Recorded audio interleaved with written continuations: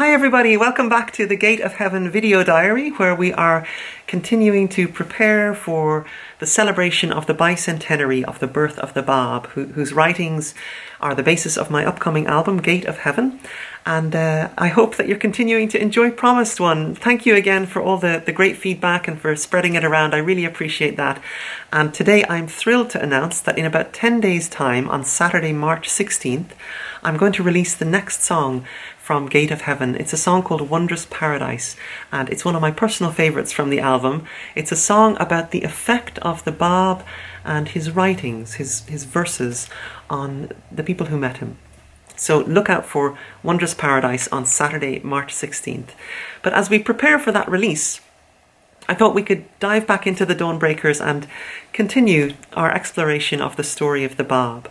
So in the last video, the Bab had gathered around him these 17 individuals who had independently found him through their own personal search and had become his first chosen disciples, and he conferred upon them this name, the Letters of the Living.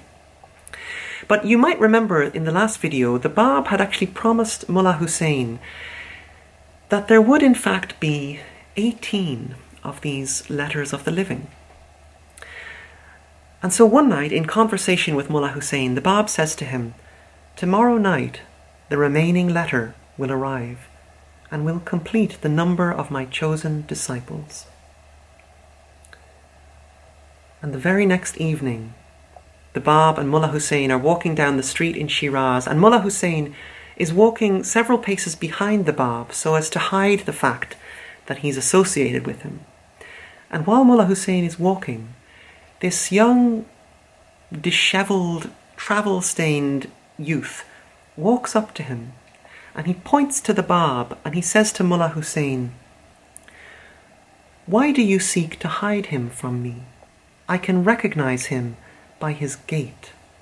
I confidently testify that none besides him, whether in the East or in the West, can claim to be the truth. None other can manifest the power and majesty that radiate from his holy person." And Mullah Hussein just marvels at this young, dishevelled-looking youth of about 20 years old who looks like he's been travelling on foot for days, if not weeks, and is possessed of such profound spiritual insight that he's able to recognize the Bab merely by looking at the way he walks. And so Mullah Hussein asks him to wait for a moment, and he runs up the street to the Bab.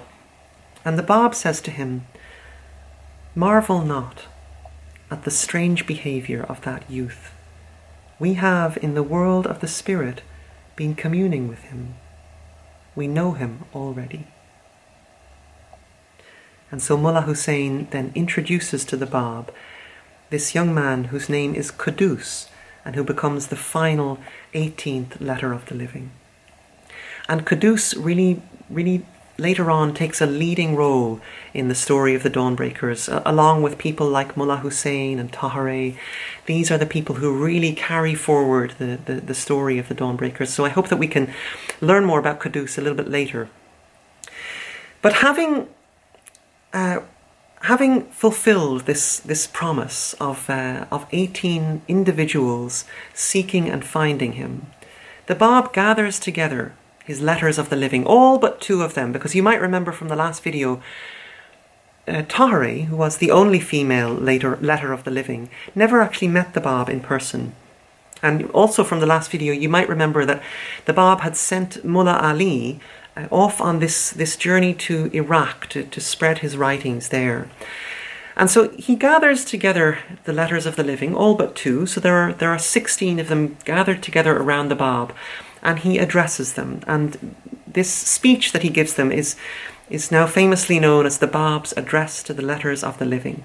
And it's recorded in the Dawnbreakers, and in this speech, in this address, he tells his disciples that his own mission will not end with him, but that the entire purpose of him coming into the world is in fact to prepare the way for the coming of an even greater figure who is going to appear very soon after him. That great figure who has been promised in the scriptures of the world's religions, the one who will give to humanity the tools required to build world peace, and whose teachings will unlock new realms of human potential and will bring about a transformation in human civilization, the like of which we have never even imagined.